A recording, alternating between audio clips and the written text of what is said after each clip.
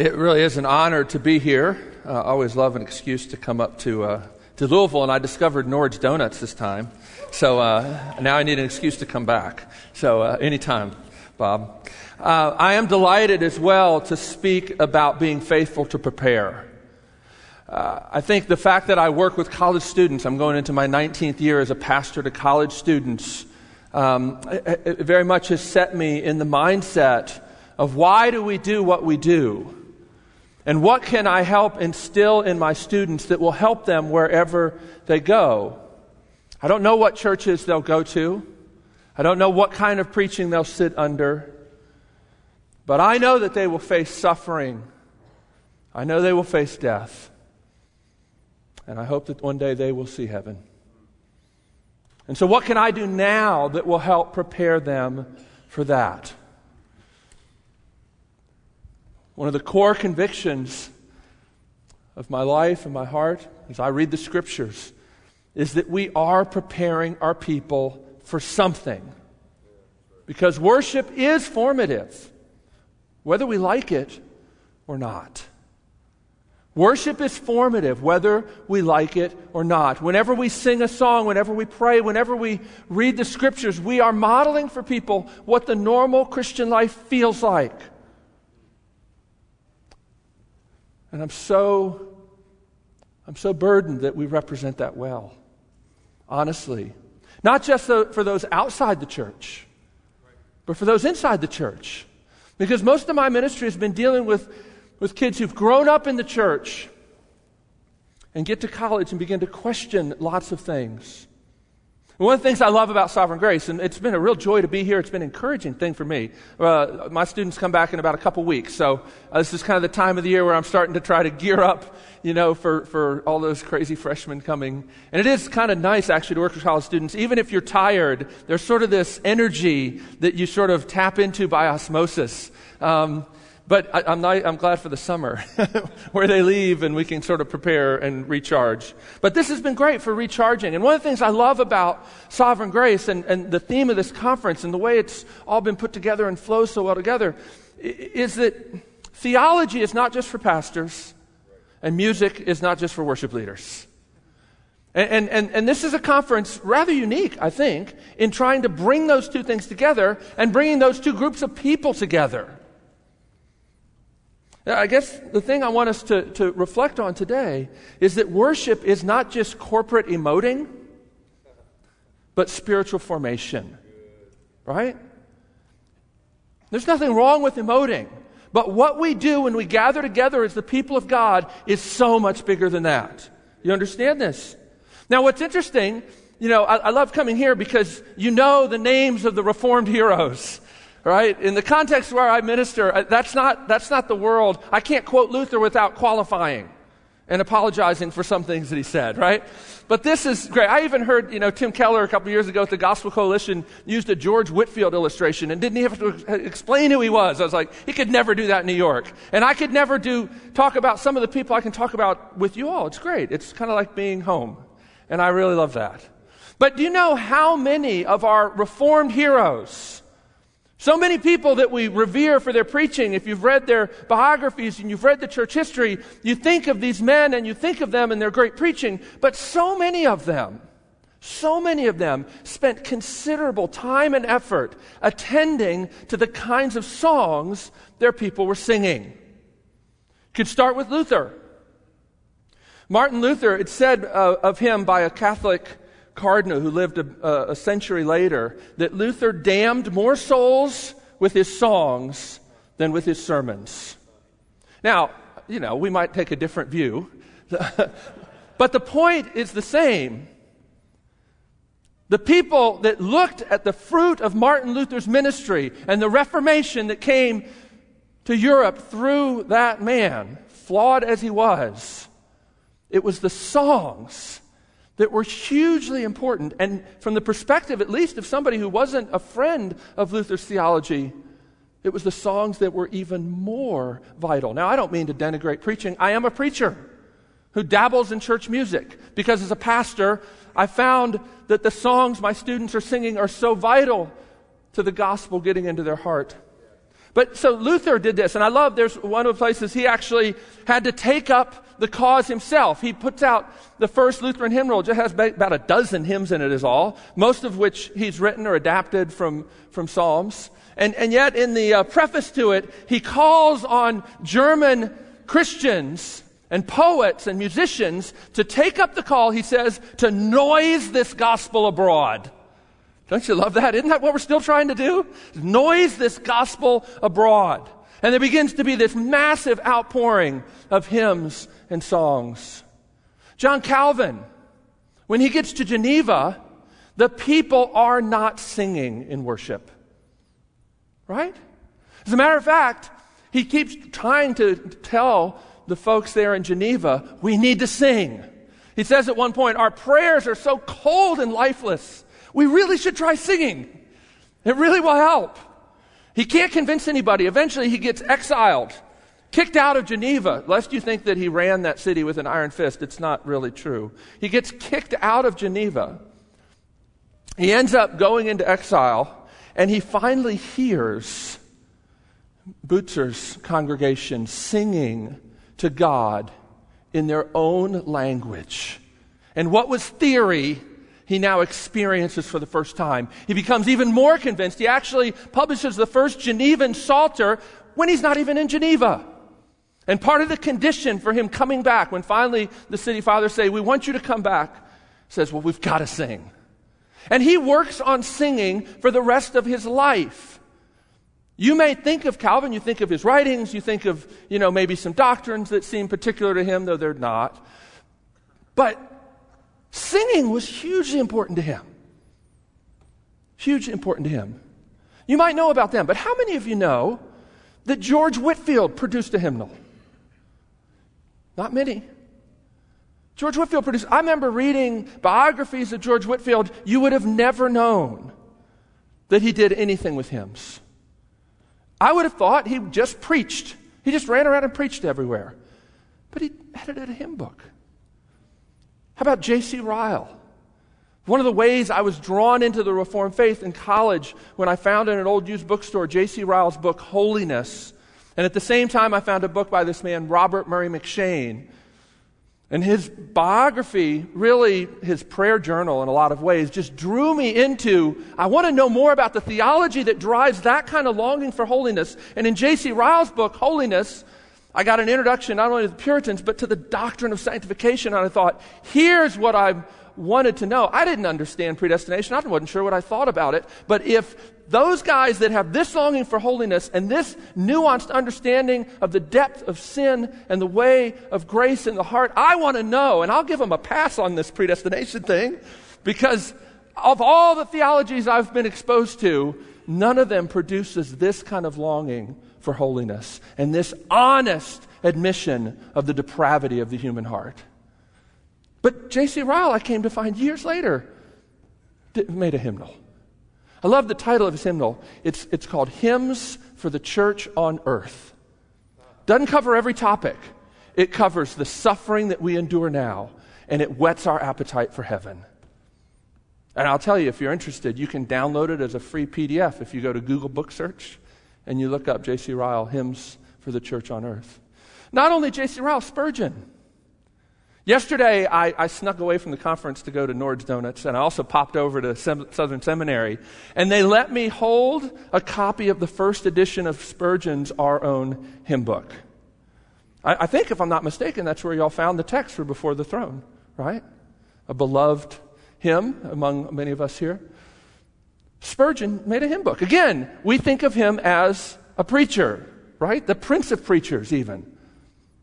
But he cared about the songs people sang. So my first point, really, my introduction point, is pastors, worship leaders, if you would be faithful to prepare your people for suffering, death, and heaven, please don't farm out the music and the worship to the music director. Because what people sing is a pastoral issue. Work together. Work together. Learn how to talk about it. Learn how to dream and think about the formative power of worship. Honestly, this is how I began with Indelible Grace. I'd worked in the music business, but when I went off to seminary, I thought in a lot of ways I was done with music. I'd felt myself being drawn out of music to care for students. I felt like I like doing music, I like playing guitar, but when I sit across the table at a coffee shop and talk to a student about the gospel and I see the lights go on, that's what I want to devote my life to. And yet I kept getting pulled back into music. You know why? I would have this regular experience. Now again, I work at a university where most of the students are from church backgrounds. For a lot of you, they're your kids. And I would talk to them and I would have this regular conversation with them where they would talk to me about their doubts and their struggles. And they would wonder if they were really even Christians. And I would often say to them, well, have you read the Psalms? No, they generally hadn't read the Psalms. But it went deeper than that. As I began to tease out, where was this coming from? It's one thing to have doubts and struggles. It's another thing to conclude from that you therefore can't be a Christian. You see, what's happened is somewhere they've picked up an idea that the normal Christian life, what Christians feel like, is they're confident on the mountaintop all the time. As I began to tease out, where is this coming from? I realized, oh my gosh, they get this from the songs that they're singing. Here I am trying to teach them about the gospel. I'm trying to teach them about the ups and downs of the Christian life. Even things like the God withdrawing His presence, which is a theme in Scripture, but not a theme in many of the songs we sing. And I remember thinking, my gosh, the songs are undermining what I'm trying to do. I'm going to have to find some new songs for us to sing. And I didn't exactly know where to start. I had some old books. I never thought I'd get to go to seminary, so I'd started buying old books and reading them way back in college. And by this point, I had a couple hymnals, and I started looking through them. And I started finding texts that I thought, my students need to sing these things. And so we just started trying to sing these songs. The songs they were singing were more formative than almost anything in their Christian life. And of course, the Bible tells us to expect this very thing. Look at this passage. It's in Colossians 3. You don't have to turn there. It's only one verse. Maybe you know it. Hopefully you do. Colossians 3:16.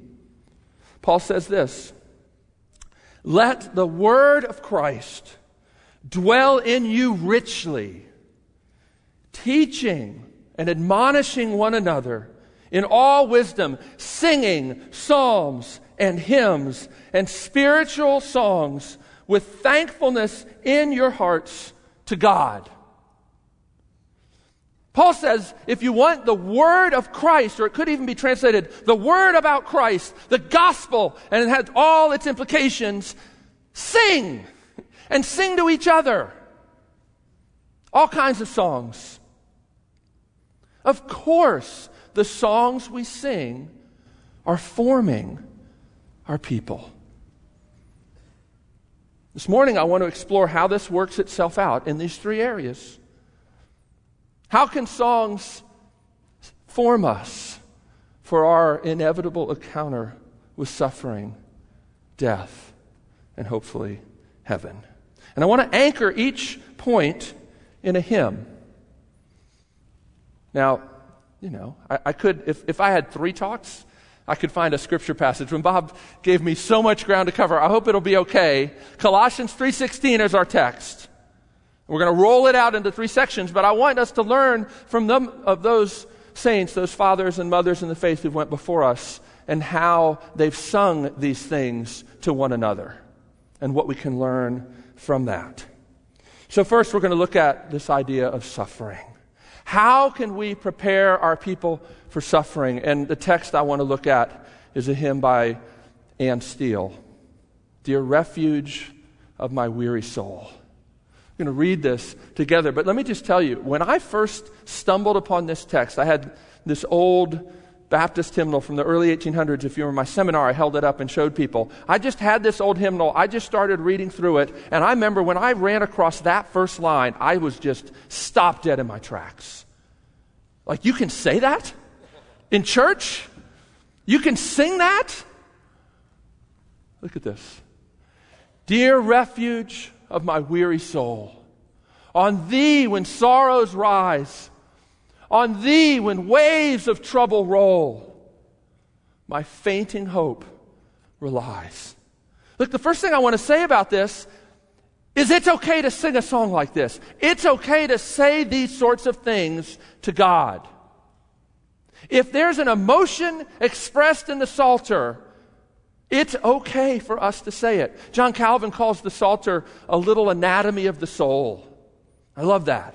He says there's not an emotion common to mankind that isn't somewhere found in the Psalms. And sometimes he says we don't even know what we're feeling until we sing it. Have you ever been in that place where you're just such a jumble of emotions, you don't even know how to separate them out, how to even figure out what's going on? And of course, the heart is deceitful beyond all things and beyond understanding. But singing helps us. And so you see this hymn and you see, look at this. The first lesson is own the disorientation that suffering brings. Sit in it. Wrestle with it before the face of God. I can just tell you, Ann Steele's hymns were some of the most popular hymns up until about 100 years ago. I don't know exactly why, but she's almost completely disappeared from the hymnals. Theological fads and fashions come and go. And I think in a lot of ways, in the past 100 years, we've toned down the dark side of the Christian life in an attempt to be more relevant, in an attempt to bring people along to the faith. But listen, bait and switch will get you nowhere, right? Because in so many ways, the kids I'm dealing with got that bait and switch thing through their youth group, right? They sing songs, and as we say, kind of jokes and cokes sort of approach to youth ministry. And then they get freshman year and they learn about postmodernism and deconstructionism, which has some radical implications for a faith based on a word that's written, right? And they don't know what to do with it. And they certainly don't know what to do with the angst and the disorientation of life. But I love Ann Steele sings this, invites us even to try on these words. She can admit that she has a fainting hope. She doesn't have to sugarcoat it and say, oh yeah, I struggle. No. Fainting hope relies. Look at the next verse. Now, when I found this hymn text, some of you may know this song, you're like, oh, I've never read those first 4 lines. When I found this text, I found it in John Rippon's collection. He didn't have those 4 lines. I put them back in so we could see how the hymn progresses. So she goes on, she says, while hope revives, though pressed with fears, and I can say, my God, beneath thy feet I spread my cares and pour my woes abroad. You see what she's saying? He's like, I have a moment of gospel sanity. And while I have it, I'm going to lay out my struggle and wrestle before your face, God. But again, it's not hope revives, but she's still pressed with fears. She can say, my God, but she's still full of woe. And then she begins, to thee I tell each rising grief, for thou alone canst heal. Thy word can bring a sweet relief for every pain I feel. Now let's stop right there. That's a good confession. Ann Steele does this sort of thing regularly in her hymns, and I love it. It even teaches people how to pray following this pattern. She says it's very much like Psalm 73. Surely God is good to Israel. But let me tell you how I really lost that truth, and then how God gave it back to me as I entered the sanctuary, right? That's what she's doing. She's saying, dear refuge of my weary soul. What a beautiful, evocative way to address her God. And she confesses truly, to thee I can tell each rising grief, for you alone can heal. Your word can bring a sweet relief for every pain I feel. Good confession. But look where she goes next. But oh, when gloomy doubts don't just sort of nip at my heels, when they prevail. Let me tell you, you have people in your church every Sunday who are in that place. Right? Gloomy doubts are prevailing. And they feel like they have to pretend in most of our churches. When gloomy doubts prevail, I fear to call thee mine. The springs of comfort seem to fail, and all my hopes decline. But then look what she does. She does this. She goes back and forth. It's much like, when Jesus finally gets that confession from Peter, you are the Christ. And then he begins to tell the disciples about how he needs to go to Jerusalem and die. And at that point, a bunch of them leave, right? You know this? Jesus is always doing that. He gets the crowd, and then he says something crazy, and everybody leaves. But I love this one occasion where he says, well, how about you guys? Do you want to leave too? And Peter says, where else can we go? You alone have the words of life. But I get now the connotation, you don't hear the mood. You don't hear the emotion. But the emotion I think is going on there is, yeah, I kind of want to go too, Jesus, but I don't know where else to go. You perplex me all the time. I don't know what you're trying to do. I don't know how these things fit together, but where else can I go? That's where she's at, right? Yet, gracious God, where shall I flee? Thou art my only trust, and still my soul would cleave to thee, though prostrate in the dust. Sometimes you're just hanging on by willpower. I heard Keller say one time, most of the Christian life is preaching the gospel to yourself, and every now and then the Spirit comes and your spirit, His Spirit, resonates with your spirit, and you cry, Abba, Father. The Puritans called that God's kisses. But we don't live there day in, day out. We live in this place a lot of the time. Go on. Now here she's doing a little gospel arguing with herself. I love these hymns that teach us how to gospel argue. Why are you downcast, my soul? The psalmist says. So there we have a pattern that you can talk to your soul and speak to yourself. As a matter of fact, I would say you can't grow very, very well as a Christian if you don't learn how to gospel argue with yourself. When your heart tells you that you're a miserable piece of crap, can the Word of God overrule your heart? Right? Hast thou not bid me seek thy face? This is her hope. Here's what she's clinging to. And shall I seek in vain? And can the ear of sovereign grace be deaf when I complain? And then she gets a little more bold. No, still the ear of sovereign grace attends the mourner's prayer. Oh, may I ever find access to breathe my sorrows there. Oh, I love that line. Have you ever been in that place where the only thing you can do with your sorrows is breathe it? You can't even say it. You can't even say the words. Go on. And here's her comfort. Here's her encouragement. Thy mercy seat is open still. Here let my soul retreat.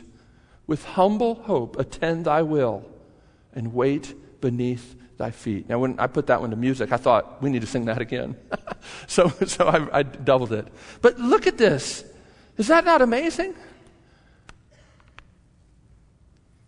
Own the disorientation. But you know what? Let me tell you some good news this morning. You don't need to wrestle well with suffering for God to love you. Do you know that? Do you want something that will help set you free today? I want you to wrestle well with suffering. For you, for your children, for the people that watch you. But you don't have to wrestle well with suffering for God to love you. Listen, God is pleased with us because of how Jesus wrestled with suffering, right? Because of how Jesus responded to suffering, groaning at the thought of it. Groaning at the thought of it, but nonetheless drinking the cup of God's wrath to the very dregs. That will set you free to cry and even to question. Jesus knew why he had to go to the cross. You know this, right? I mean, he's quoting Psalm 22 when he cries out, my God, why? And he knew the scripture. He says, it's my meat and drink to do the will of my Father. And yet he groans as he looks at the cross. You don't need to wrestle well with suffering for God to love you. One of my favorite stories about this was a friend of mine, pastor back in Nashville. He had a guy come to his office one time and said, I've been coming to the church for a while, and I'm really kind of intrigued, and I'm really even on the verge of wanting to become a Christian, but there's just this one thing that's really holding me back. And my friend says, well, what's that? He goes, look, I don't want to have to tell people about Jesus. And my friend said, brother, you don't need to share your faith for God to love you. And the guy was like, Now I know some of you are all starting to freak out. It's okay. A couple weeks later, a mutual friend of theirs says to my pastor friend, he says, man, what did you tell that guy? What do you mean? Well, ever since he met with you, he's been telling everybody about Jesus. Right? And so my friend Scott, he calls this guy back in. He goes, okay, what's up? And he said, when you told me that I didn't have to tell people about Jesus for God to love me, like I had to tell everybody. Let me tell you, you don't have to wrestle well with suffering for God to love you. Do you want to burden a suffering person? Come to them and tell them how they need to process their grief and give them a timeline. And do you want to die in the ministry? Impose that on yourself. Right? Suffering brings disorientation. Those that study the theology of the Psalms, I love, they have a whole category they call Psalms of Disorientation. And I love that because there's lots of them. It's actually the biggest category, There's a poem that helped me so well in getting this point. When I was a senior in high school, I was a pretty young Christian. A friend of mine, who was going to be my roommate at college, was supposed to come on a retreat with us, and he never showed up for the bus. Part of the significance of that is he had really, really severe asthma. He'd never spent the night at anyone's house outside of his own house. It didn't make any sense that he didn't show up, and we didn't know how to find him. We figured out really months later that he'd been murdered. Graphically, horribly, right? It took 10 years before they found the body. It was one of those horrific situations that just lingered and got no closure. And what it did to me is I remember thinking, well, I'm a Christian. And God is Lord, so I shouldn't cry about this. And it fit very well my temperament, right? I kind of liked being the answer man. I liked being in control. I kind of liked being the one that sort of was in the know about what was going on with the situation, the latest developments, and I sort of used that to not enter into grief. I didn't cry for 5 years. And as I was finishing college, some friends of mine were like, Kevin, that's not really right. And they began to actually pray. We used to have these prayer times where they would just pray that the Lord would just open the floodgates. But I was so afraid if I opened that door, I didn't know if I was going to be able to stop. And for the longest time, even in the pastoral ministry, I remember a dear pastoral older brother friend of mine, older brother in a good sense, said to me, if you can't learn to weep with those who weep and rejoice with those who rejoice, you'll be a good teacher, but you'll never be a pastor. Now, he was right, but that didn't help me because I didn't know how to just start doing that. But I will tell you, I was actually in Virginia. It was that same trip where I met Bob the first time. We were traveling around doing some Indelible Grace music, and as I'm wont to do, I stopped in a used bookstore on my travels, and I found the collected poems of James Montgomery. James Montgomery wrote Angels from the Realms of Glory. He wrote Hail to the Lord's Anointed, Great David's Greater Son. A lot of really great texts. But I want to share a fragment of a poem, because when I remember my wife was driving, I was sitting in the front seat, I just opened the book, and I started to read this poem on our Savior's prayers. I'm sure you can find the whole thing online. But I got to this section about the prayer of Jesus in the Garden of Gethsemane. And look at this. Look at this. He says, next with strong cries and bitter tears, thrice hallowed he that doleful ground, where trembling with mysterious fears, his sweat like blood drops fell around. And being in an agony, he prayed yet more earnestly. Here, oft in spirit, let me kneel, share in the speechless griefs I see, and while he felt what I should feel all his power of love to me. Break my hard heart and grace supply for him who died for me to die. When I read that line, while he felt what I should feel, it was like an electric shock. Because I was in such shame over not being able to feel like I wanted to feel. But look at what he's saying. Jesus felt what I should feel. You know, B.B. Warfield, in his great essay on the emotional life of our Lord, makes the point that Jesus didn't begin suffering at the cross. He began suffering with the incarnation. He was circumcised. His flesh was cut as an 8-day-old infant, not because he needed to be cleansed for him, but for us. He was a man of sorrows and acquainted with grief. And in that garden, he wept over sin like I haven't begun to do. And I get credit for it. Part of what it means to have the imputed righteousness of Christ is that I get credit not only for what Jesus did and what he said, but even for what he felt. I mean, Jesus says that we're to love our Lord, our God, with all our heart, with all our mind, with all our strength, with all our soul. From the moment we're born to the moment we die, with no variation. How are you doing with that? I don't do too well. But in Christ, who did what I should do, who suffered what I should suffer, and even felt what I should feel, I am set free. Right? And so are you. So are you. Yes, amen. While he felt what I should feel, I feel all his power of love to me. Let me tell you something. This has been such a huge thing for me in my pastoral counseling. Because all the time, and not only true of us, but I meet people who have endured intense suffering. And you know, it's been well said that if you follow the trail of pain in someone's life, you generally will get to their idols. Because so often their idols are connected to things that they've suffered that they do not want to even get close to again. Right? So they've made little core commitments, or they've made sort of little fortresses to say, I'm never going to be vulnerable like that again. I'm never going to put myself out there again where I can be hurt like that. Okay? Well, here's what I think Montgomery is helping us to see. The thing that you would do anything to avoid feeling, Jesus took willingly. Do you want to never feel shame and vulnerable?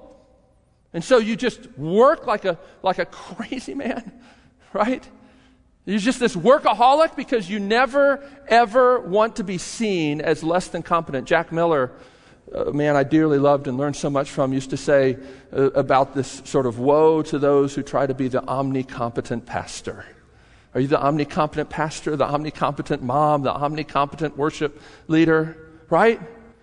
Listen, what is it you're afraid of? What is it that you don't want to embrace? What is it even that makes you doubt the very love of Christ? See, here's the thing. As I'm wrestling with folks, I'm saying, well, the fact that this happened to me, I'll give you maybe a less graphic example. I wasn't married till I was 33. All right? And I endured being in a church. I served on staff with Scotty Smith for years, and dear brother regularly would ask people to pray for me to get a wife from the pulpit. He meant well. But let me tell you, if you're still single when you're 33, it's different. I mean, I talk to college students all the time who are freaking out because they're graduating and they don't have any marriage prospects. And I'm like, okay, I don't want to be insensitive to that. But it's different when you're 33. It just is, right? And here's the thing. Jesus knew what it was like to be single at 33. And he didn't have to be. He didn't have to leave his Father's side. He didn't have to come and endure loneliness, poverty, betrayal. So here's the thing. Whatever it is that you don't want to embrace, the thing that you just can't, the place you can't go, Jesus went there. And this deep motion that sort of triggers for you, can the love of God be true because of this, if this happened? And what I want to say is, actually, you have an emotional connection. You have a doorway into understanding what the love of Jesus felt like for him. Because what the love of Jesus felt like for him was praying with sweat that were like great blood drops coming down. Do you want to have an emotional connection? Do you want to begin to connect even your sorrow to the sufferings of Jesus? There's a connection here. There's a connection here. And that leads me to the next point. Be open to other possibilities of what God is doing in our suffering. One of the things I try to encourage people to do so much is try not to jump to conclusions for yourself and for others about suffering. We serve a God who can do more than we can ask or imagine, right? I want to pull up another hymn. I asked the Lord that I might grow. John Newton wrote this. John Newton and William Cooper put together a collection of hymns called the Only Hymns. John Newton wrote Amazing Grace, Glorious Things That Thee Are Spoken, How Sweet the Name Jesus Sounds. Oh, so many amazing hymns. Let Us Love and Sing and Wonder. But he also wrote this one.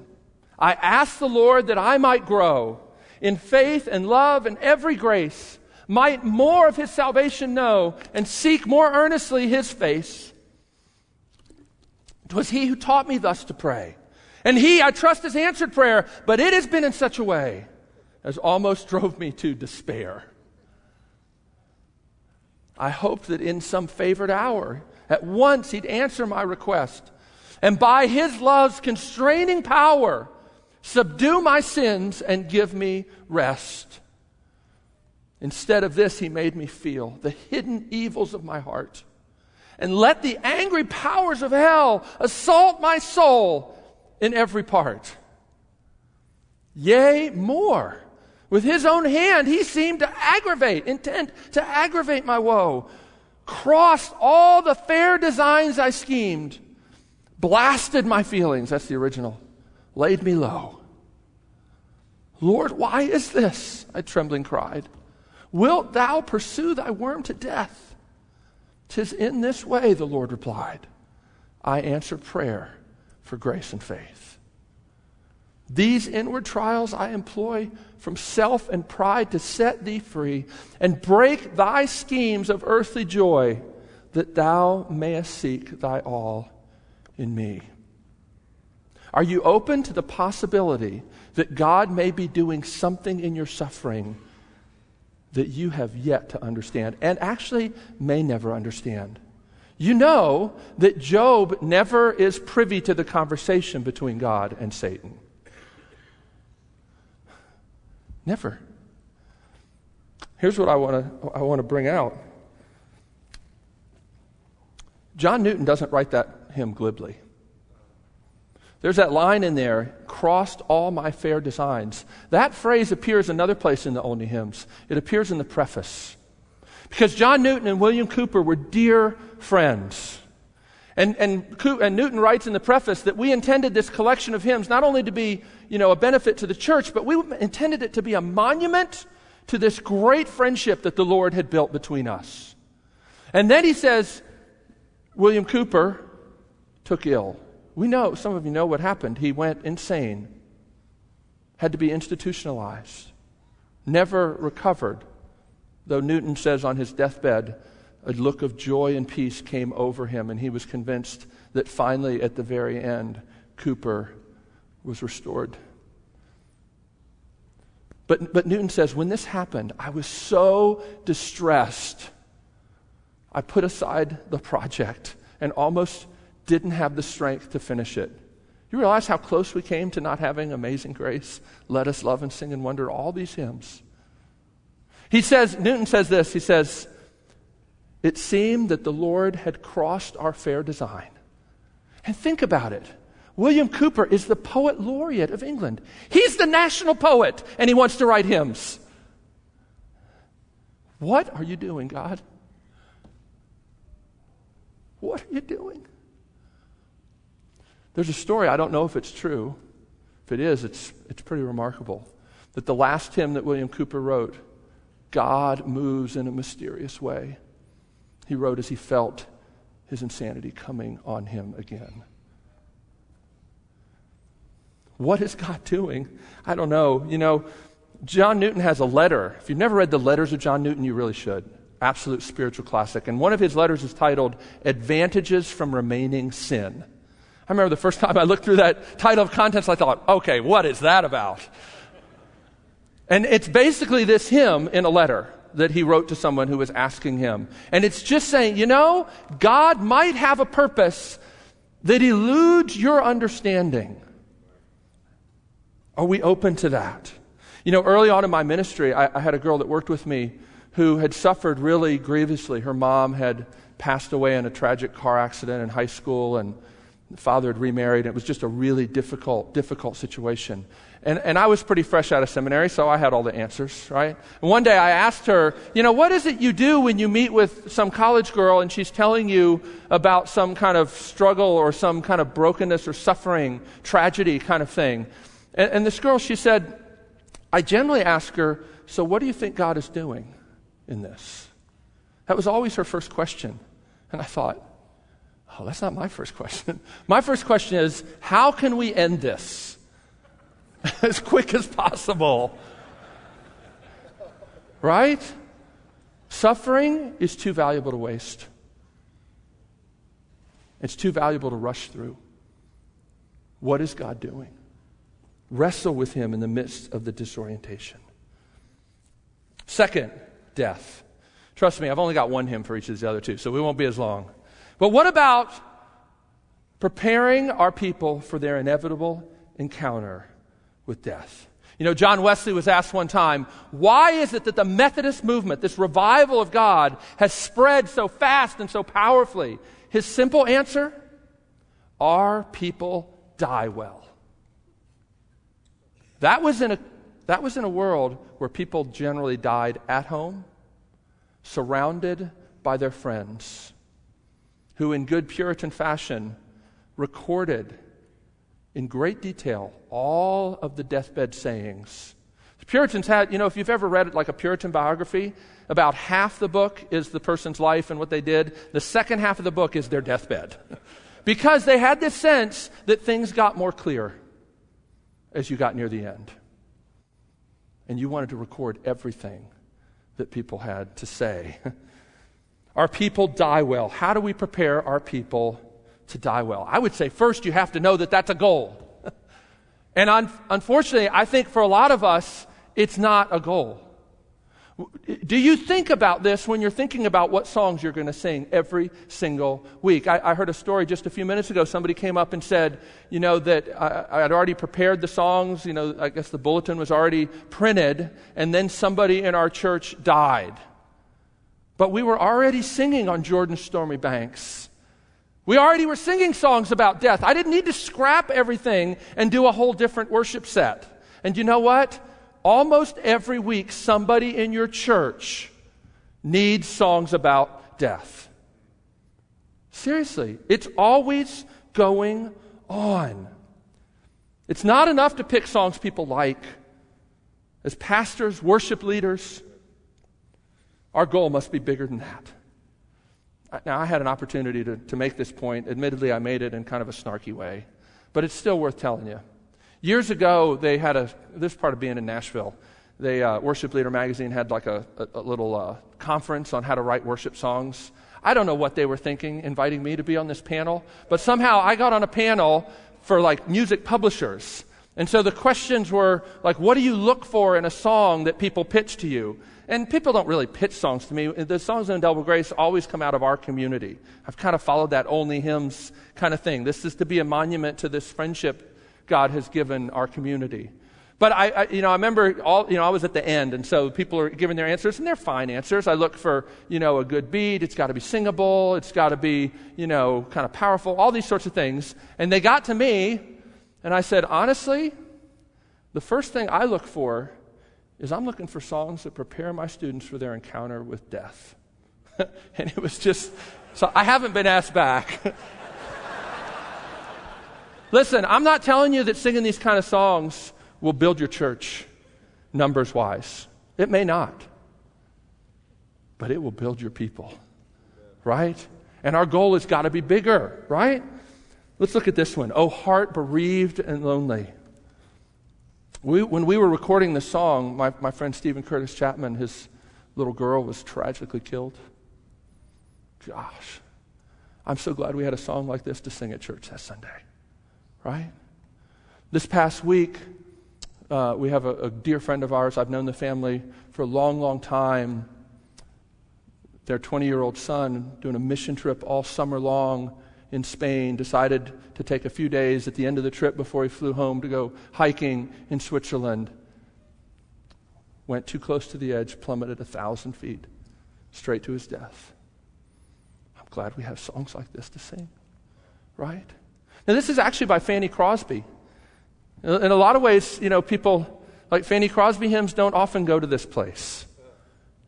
I don't know why, because she was blind and a great sufferer. But man, listen to this one. Oh, heart bereaved and lonely, whose brightest dreams have fled, whose hopes like summer roses are withered, crushed, and dead. I wanted to name our 5th CD, Withered, Crushed, and Dead, but I don't know. Though link by link be broken, and tears unseen may fall, look up amid thy sorrow to him who knows it all. Oh, cling to thy Redeemer, thy Savior, brother, friend. Believe and trust his promise to keep you till the end.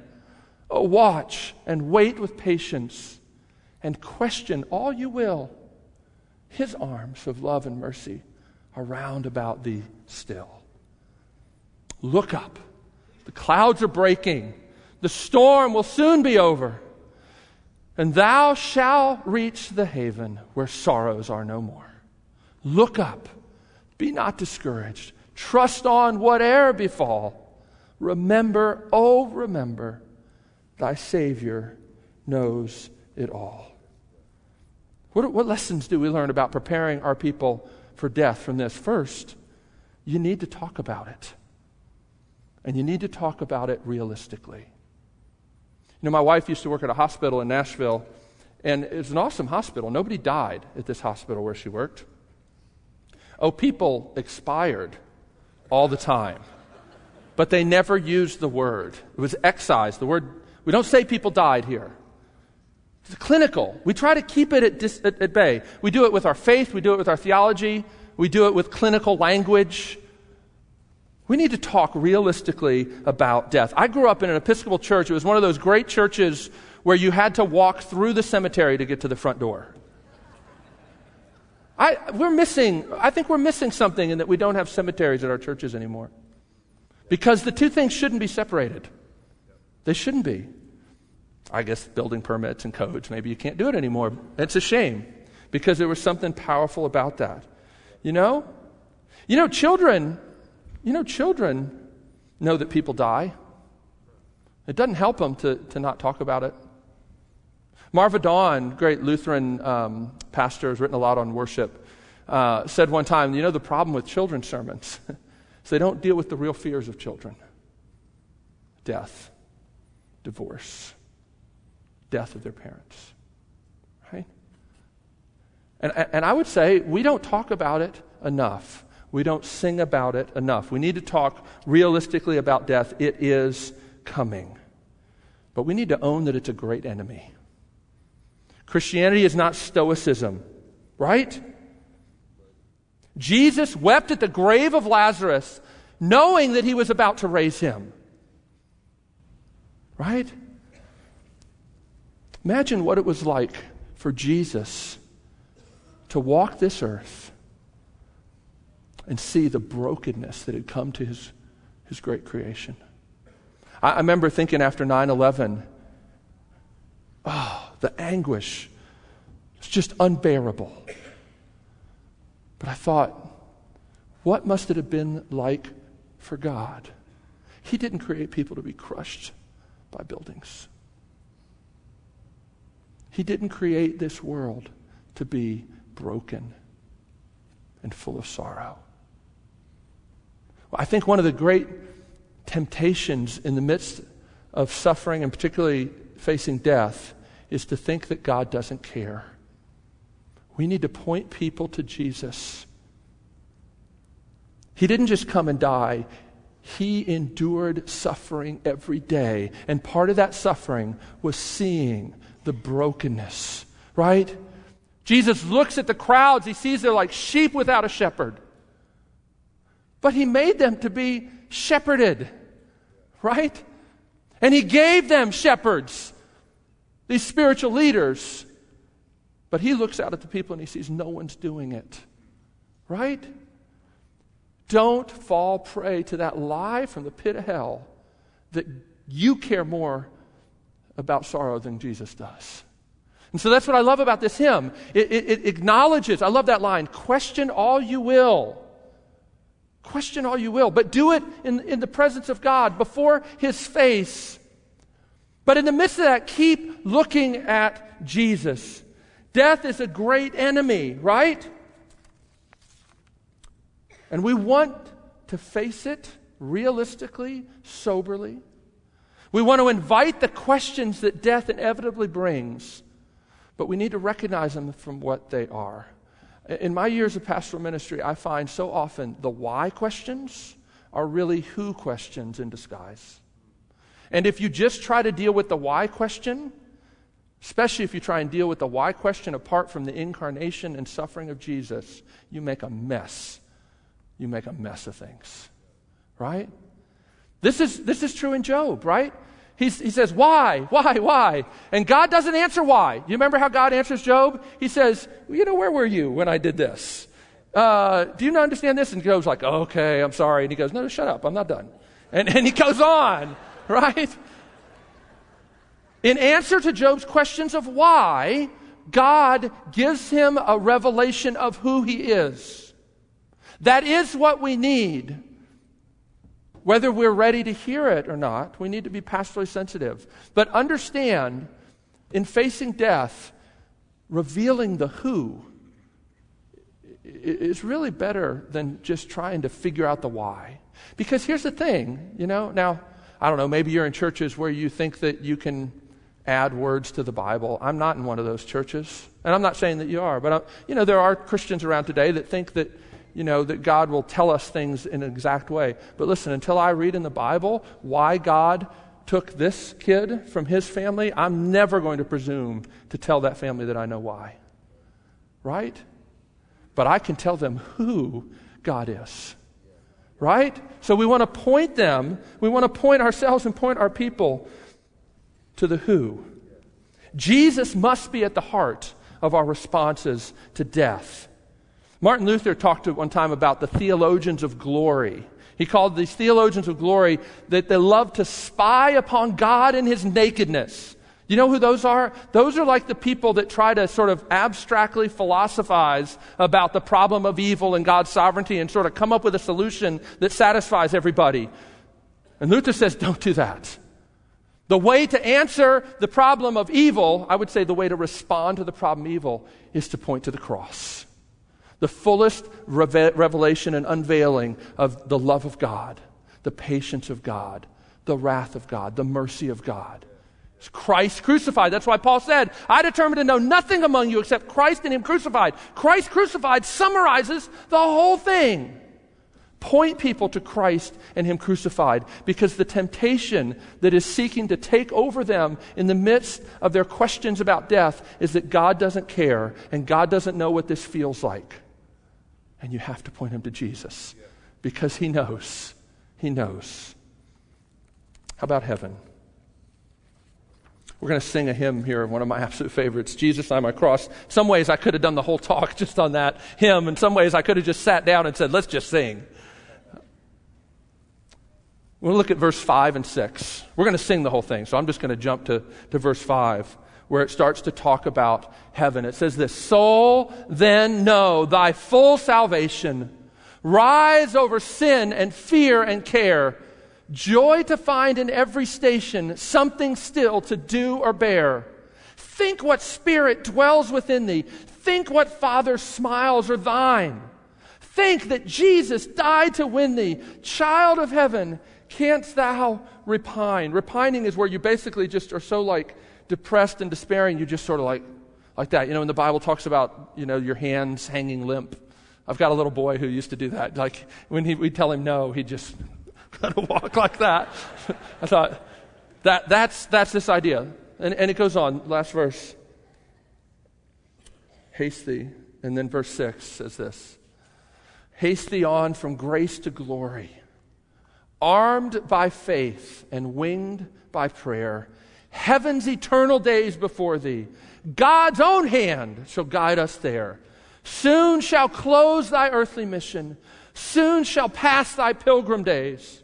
Hope shall change to glad fruition, faith to sight, and prayer to praise. You know, yeah, that's worth. Listen, here's what I want to draw out from this. Don't preach a future that's only half the truth. The Christian hope is not mere escapism. We need to sing about the true hope if we're going to whet our appetite for it and whet our people's appetite for it. Our future is physical and glorious. It's not just disembodied existence on a cloud somewhere.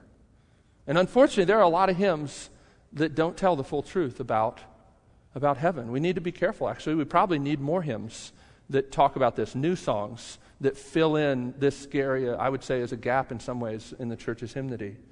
But let me just tell you, I believe that for many in our day, we've sought to find heaven here on earth primarily through things that we can buy and things that we can buy without thinking about it. You know, you got to love that commercial. You know, for the very best experiences, the powerful experiences in life, you're going to have a credit card because you could never plan or save for those sorts of things. They're always spontaneous, right? I mean, I work with college students. There's almost this sort of internal sort of thing that tells you that anything that really matters and is authentic has to be spontaneous. And that's a lie. It's a lie. We have to prepare people for heaven. Heaven is an acquired taste. Right? We see this in the Lord's Supper where Paul says, whenever we gather to do this, we proclaim the Lord's death. You know, the sacraments preach the gospel in a picture. Isn't that glorious? We proclaim the Lord's death, we look back, until he comes again. So the supper both feeds us and whets our appetite for a feast that can't even begin to be imagined. I find in a lot of ways, people have sort of put their hopes in things that they could buy. And when their hopes are crushed, they go to cynical, hard despair. Heaven doesn't exist. It's not real because it's easier to kill our hope than live with unfulfilled longings. Worship should stir up longing. It shouldn't just pacify us in our pain. It should draw us even deeper because as much as we can sing and give voice to lamentation and to suffering, it's still not enough. Only that day when God himself wipes away every tear will fully bring the glad fruition that we long for. In a consumer culture, you know, cynicism is really just self-defense. If everybody is telling you, you got to have this, you got to have this. Marva Dawn says one time, in a world in where words like stupendous and are amazing are used for laundry detergent, like we've got to come up with some new words. I would say actually some old words are pretty good. And there's a lot of good old words that help build up these longings. We need to sing about heaven, the fullness of the biblical hope of the new heavens and the new earth. We need to sing about it. You know, my wife will be forever shaped and marked by, as a little girl, standing next to her grandmother in church, singing hymns, looking up as they got to that last verse about heaven. She tells me she would look up as a little girl and see if Nanny was going to cry. And always that tear. Because a 6-year-old, 7-year-old little girl, It's one thing to sing this hymn about heaven, but for this woman who's buried mother, father, even children, it's a whole different thing. And we need old and young to stand next to each other and sing songs that deal realistically with suffering and death and speak truly and powerfully about heaven. We want to whet our appetites for the wedding feast of the Lamb that's coming, even if it hurts to live with longings. One of my favorite verses, Ecclesiastes 3:11. He has also set eternity in the human heart, yet no one can fathom what God has done from beginning to end. Here's the situation that you're in, and that I'm in, and that your friends and your neighbors, even if they don't know Jesus, are in. God has set eternity in their heart. He's put longing, inconsolable longing, C.S. Lewis calls it, in their hearts, and yet he's frustrated their ability to figure out what the heck God's doing. That's the world we live in. But I said, there's a lot of bad songs about heaven. There are, really are. So many Christians have this idea that this world is like the Titanic, and you don't polish the brass on a sinking ship. We need to excise that. We need to sing good songs about heaven. That day should drive the way we live this day. Heaven is not just for when you die. And I want to bring attention to one more phrase in this hymn. Joy to find in every station, something still to do or bear. You see, singing about heaven isn't just for when we get there. It's for now. Joy to find in every station. I remember when I first discovered this hymn, I thought, this would not have been written in the 20th century. We just sort of have this idea that suffering is something that, what God wants is for it to end. But Henry Light here says, well, no, there's joy to find in every station of life. There's something to do and there's something to bear. I don't think Americans think very much about honoring and glorifying God by bearing things. We always think in terms of what we're going to do. I work with college students who always feel like, well, someday when I graduate, when I have more money, when I have more time, when I'm married, when I get to do all the things, when I get to go backpack Europe with my friends, when all that's done, then I can really serve God. And I would say, no.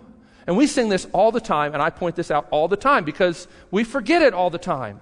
There is joy to find in every station. There's something for you to do and something for you to bear. Even if right now you're not in the ministry you want to be in, even if you're not serving in ministry at all, there's something for you to do, there's something for you to bear.